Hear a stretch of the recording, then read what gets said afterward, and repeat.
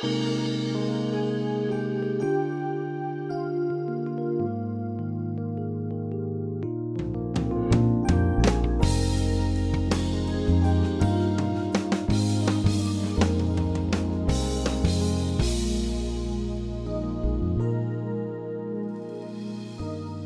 to Peace by Believing with John Redmond, Associate Pastor of First Baptist Church in Pasadena, Texas. If you can, please open your Bible to the book of 2 Samuel, chapter 9, as John continues his message, being thankful for God's kindness to us. As we continue in this passage, it takes a better turn. We see that we, like Mephibosheth, here in our Lodabar, in our fallen state, nothing to look forward to in our life, when we had no peace, no real relationship with God, we were summoned by a king, and we were carried by grace into the king's palace. Look in verse number 5. Then King David sent and brought him out of the house of Machir from Lodabar. And so David, now the king, he sends somebody, a representative, an ambassador of his, somebody from the palace, and he says to that person, go to Lodabar and find Mephibosheth and bring him to me. And I say, you know what? That's exactly what happened when we got saved. Jesus found us in our lostness, and he brought us to himself. We, like Mephibosheth, were summoned by a king, and we were carried by grace into the palace of God. Notice this verse in the New Testament in Matthew chapter 11. Here's the great invitation of the Bible. Jesus said, come to me, all you who labor and are heavy laden, and I will give you rest. There's an invitation to leave Lodabar, that dry place, and come to God so that we can be saved and find forgiveness and find peace and find hope. And so we think about, how could we not think about our unsaved friends? We think about family members we have who don't know Christ. Good people, I'm not saying they're bad at all. I'm just saying they're unsaved. And yet God has given us the responsibility to go and to find them and to bring them to Christ so that they could receive forgiveness and so that they too could be saved. And then we, like Mephibosheth, are the recipients of many gifts. I mean, think about what God has given us. Look at what he gave Mephibosheth in verse 7, what David gave to him. David said to him, do not fear, for I will surely show you kindness for Jonathan, your father's sake. First thing David showed him was just he was kind to him. And will restore to you all the land of your grandfather. So now Mephibosheth is a landowner. And you shall eat bread at my table continually. In other words, now Mephibosheth never has to worry about it, where his next meal is coming from.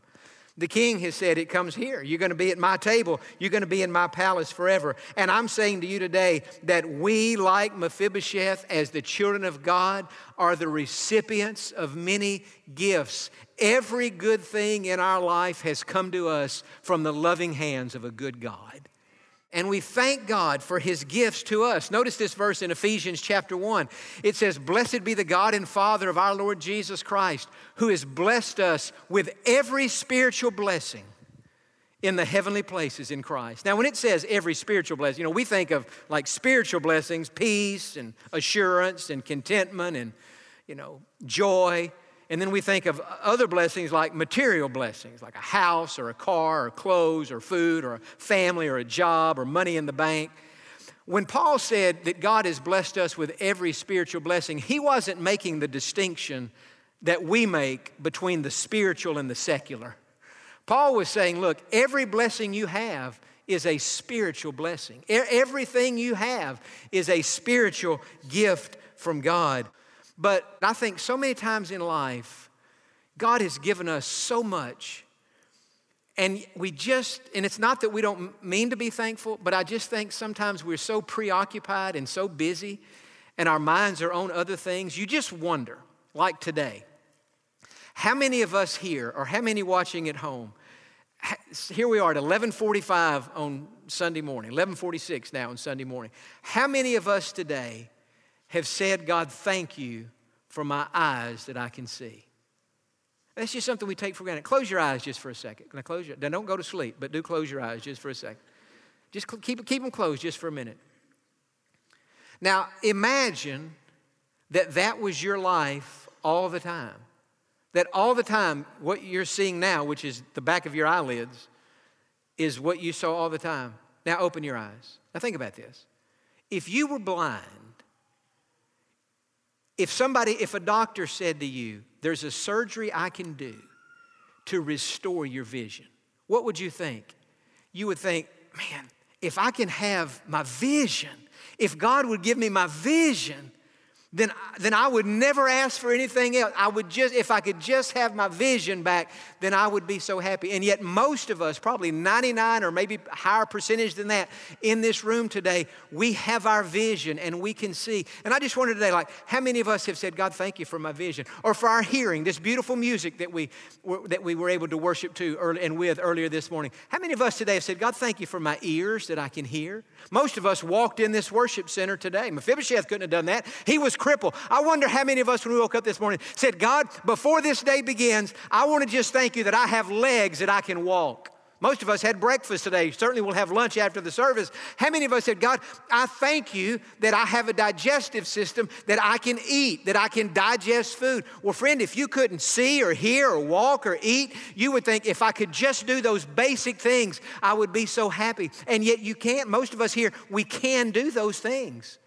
And yet, how thankful are we for that? You see, when Paul said, God has blessed us with every spiritual blessing, well, he has, and we should be thankful. This past week on Wednesday, I took a day's vacation and ran some errands, and part of that was I went and paid my property taxes on my house. It's due about this time of year, and I like to pay it a little early, and I live in a small house, but I opened my property taxes up, and it was almost $4,500. And I thought, man, that seems like a lot of property taxes for the size house I've got. But I wrote the check and put it in I didn't put it because I drove to Kyle Chapman up here. I paid my property tax. But you know, my attitude was, I thought, God, that does seem like a lot. But here's the bottom line. I'm thankful that I have a house to pay property taxes on. I mean, I think that every year. God, I'm thankful that I have a job.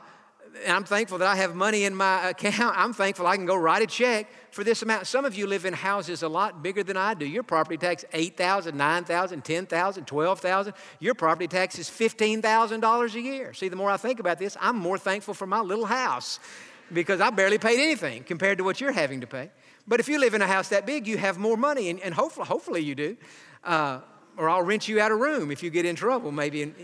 But I'm saying, even when we pay taxes, we need to look at that in a different way. And then our families and our health and all these things, we, like Mephibosheth, are the recipients of many gifts. Now, I was looking over this sermon yesterday afternoon. It was already prepared, but I just kind of looked it over and kind of thinking about it. And I thought, now, you know, I want you to look back at our little outline if you have your bulletin. Let's listen to this. We think about Mephibosheth. We, like Mephibosheth, were crippled by a fall. We were in a dry and barren place without Christ. We had no hope for anything better in our life. We really didn't. But then, as an act of sheer mercy, we were summoned by King Jesus, and we were carried by His grace into His presence. And since that time, we have been the recipients of many gifts. Now, here's what I was thinking last night. All that being true, how should that change my life or affect my life on a daily basis? I mean, all this is so true. I see myself in Mephibosheth. How should that change my life? Let me just mention a couple of things here before we stop. First of all, we should have a wonder in our worship. Look in verse 8. It says, then he, that is Mephibosheth, bowed himself and said to David, what is your servant that you should look upon such a dead dog as I? In other words, Mephibosheth saying, what he was really saying to David was, King, who am I? I'm crippled. I lived in Lodabar. I can't come into your palace and offer you any real service. I can't work out in the fields. I can't run errands for you. I can't fight in a war. I can't really do anything. Who am I that I would be the recipient of so much kindness and so much grace and so many gifts? Who am I? And did you know in our lives, as we think about what God has done for us, we should have that idea, that feeling of wonder. God, who am I? I have that. I look at my own life and I just think, who am I that God would forgive all of my sins? Who am I that God would fill my heart with such peace and such joy. Who am I? I mean, I just honestly have to tell you how I feel. I feel like I have a dream job. I just love my job. I mean, I just have a dream job. I'm working in the greatest church I could imagine working for. But I mean, I just look at I think, God, I don't even deserve a thing. I don't deserve any of this. And yet I have it. And God has given it to me. Certainly doesn't mean my life is perfect. It's not. You know it's not. And it's, I mean, I'm a sinner saved by grace. And yet I look at my life and I just say, God, you've just been so good to me and you've given me so much. And I'm saying in your life, in all of our lives, as we compare ourselves to Mephibosheth, we like him should say, who am I, God, that you have done something like that for me? So that's the first thing. We should have that appreciation to God. And then we should have an enjoyment of the king's presence in our life. I said earlier, David did not have God living in him. He had God with him. We have God in us, in the person of the Holy Spirit.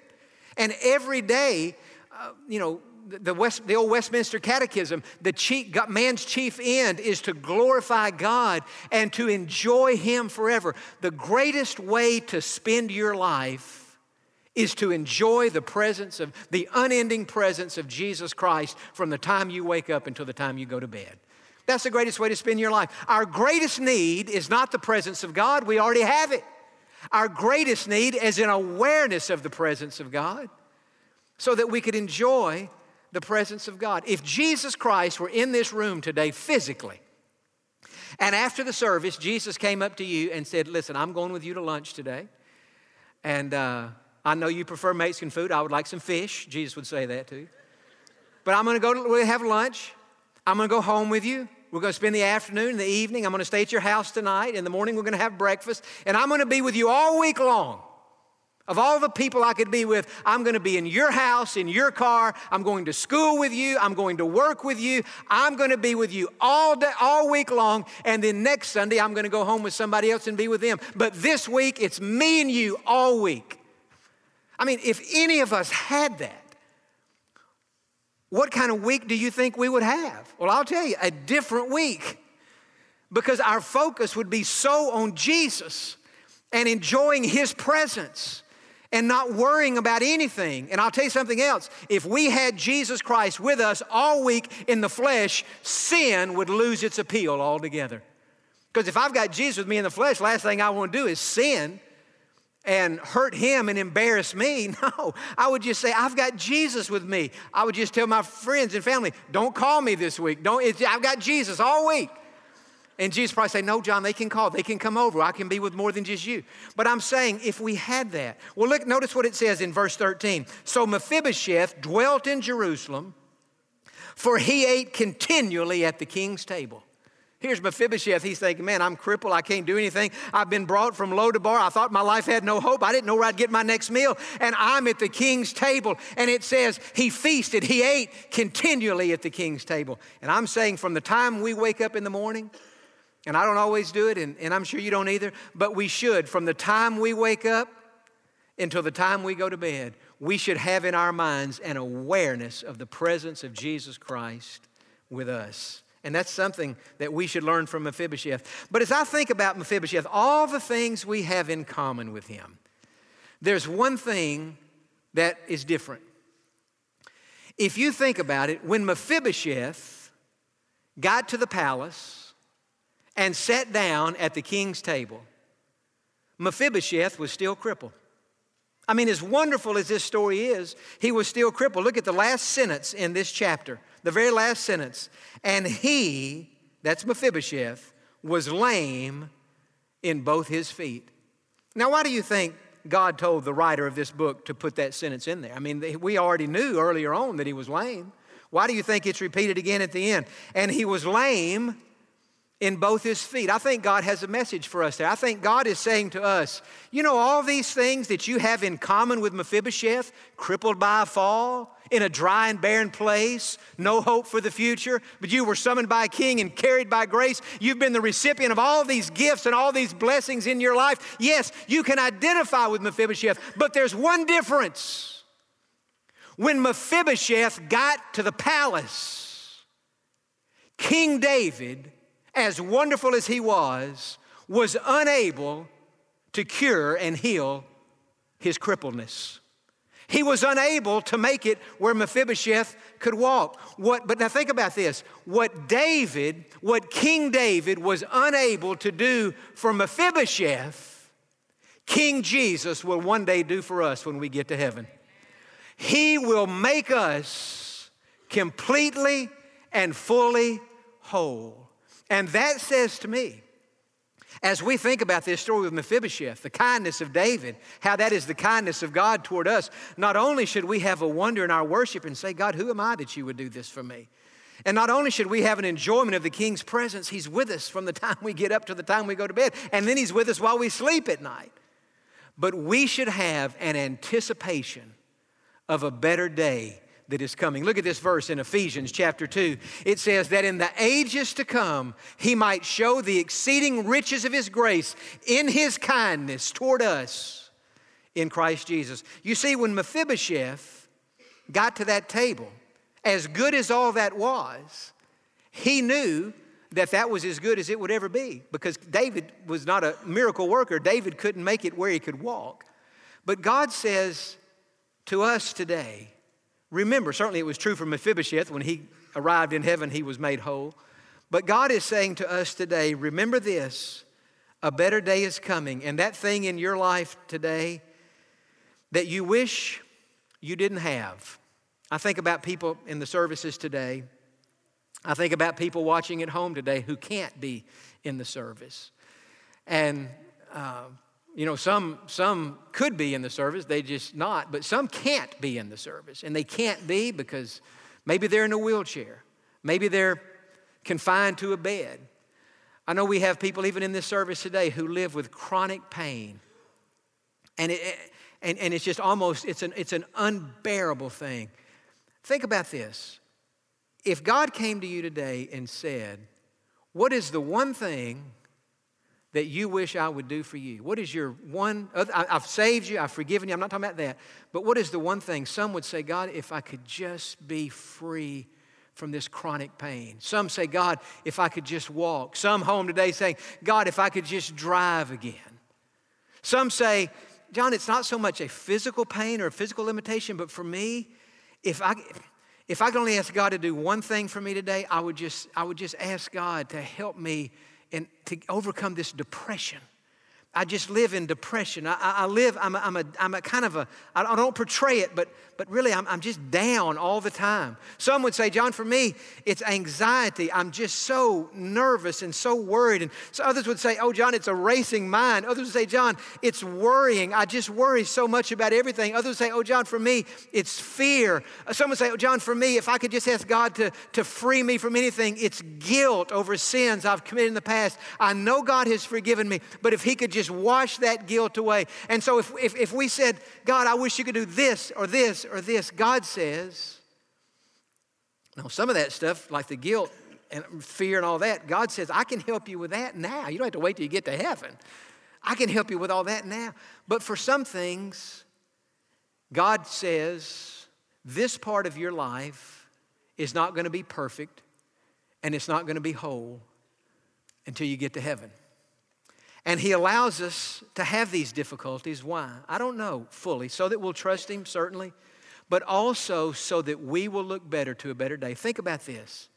If our lives were completely perfect on earth, why would we want to go to heaven? I mean, if everything was perfect. I mean, one of the things that happens when we have problems in life, it creates within us a longing for a better place and for a better day. And that's how God intended it. Look at this passage in Revelation chapter 21. The New Testament comes to an end, and God is telling us now what is going to happen in heaven. Notice what it says, and God will wipe away every tear from their eyes. There shall be no more death, nor sorrow, nor crying. There shall be no more pain, for the former things have passed away. Then he who sat on the throne said, behold, I make all things new. When Mephibosheth sat at the king's table, you know what Mephibosheth would have said? He would have said, man, King David has made all things better.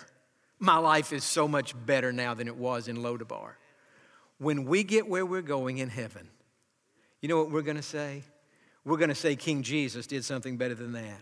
King Jesus didn't just make things better. King Jesus made things new. And that's what we have to look forward to in our future. Amen? And so, Father, today, help us to learn from Mephibosheth. And to be reminded, Lord, from whence we have come and all the great things you've done for us. But God, help us to be reminded that a better day is coming. And we're going to be made whole physically, emotionally, mentally, relationally, spiritually. We're going to be made whole in every way. Now, with your head bowed and eyes closed, Christian friend, would you just thank God for His kindness to you in Jesus Christ? That He has brought you from that dry, barren Lodabar to the King's table. And even though your life's not perfect, and even though there's still problems, it's so much better than it was before. And there is a sense in which it is already new. If anyone is in Christ, he is a new creation. Old things have passed away. All things have become new. And yet there's another sense in which the ultimate newness, the lasting newness, the whole newness awaits us in heaven. Would you thank God today that this life is not all there is? That God has more in store for us than we're experiencing right now. And that when we get there, the wheelchairs won't be there. The canes won't be there. The pills won't be there. The cancer won't be there. The chemotherapy and the radiation, they will not be there. That we'll be whole in the King's presence. Father, I pray that you would help us to live our lives with that anticipation. Grateful for what we have, but looking forward to what lies ahead. Now, for those of you today say, John, that's an interesting sermon you just preached about Mephibosheth, because I never heard of him, you might say. But I can relate to him, because I too am crippled spiritually by a fall. And I'm living in a dry and barren place where I don't have any peace, not really. I don't have a real relationship with God. I don't have any hope for a better future or a better life. But John, as best as I can understand today, in my heart, I'm hearing the call of King Jesus saying, come to me, all you who labor and are heavy laden, and I will give you rest. Come to me, all you have sinned, and I will forgive you. Come to me, all you who want to go to heaven, and I will make that possible for you. But the great invitation today from Jesus is come to Him. And I believe in this service today, like we see this every week, I believe in this service today, there are people who need to come to Jesus and who need to be saved. And if that's you, would you just pray this prayer? Say, Lord Jesus, please come into my heart. Forgive my sin and all my sins and make me a Christian. Lord, bring me out of this dry place. Bring me into your presence. Make me a new person with a new heart and new desires to follow you. Lord, I ask you to save me, and I trust you to do it. Just tell Him that today. I believe somebody's saying that. Lord, I ask you to save me, and I trust you to do it. Welcome to my heart. Begin now to make me the person that you want me to be. Amen. For those of you who have prayed to receive Christ as your Savior today, we would love to know about it and to rejoice with you in your decision. Please let us know by sending an email to info@peacebybelieving.org or by giving us a call at 1-800-337-0157. We hope that today's message has been a blessing to you. You can find this message along with many others on our website, peacebybelieving.org, under the Broadcast tab. Thank you for joining us today, and we look forward to you being with us on the next Peace by Believing with John Redmond.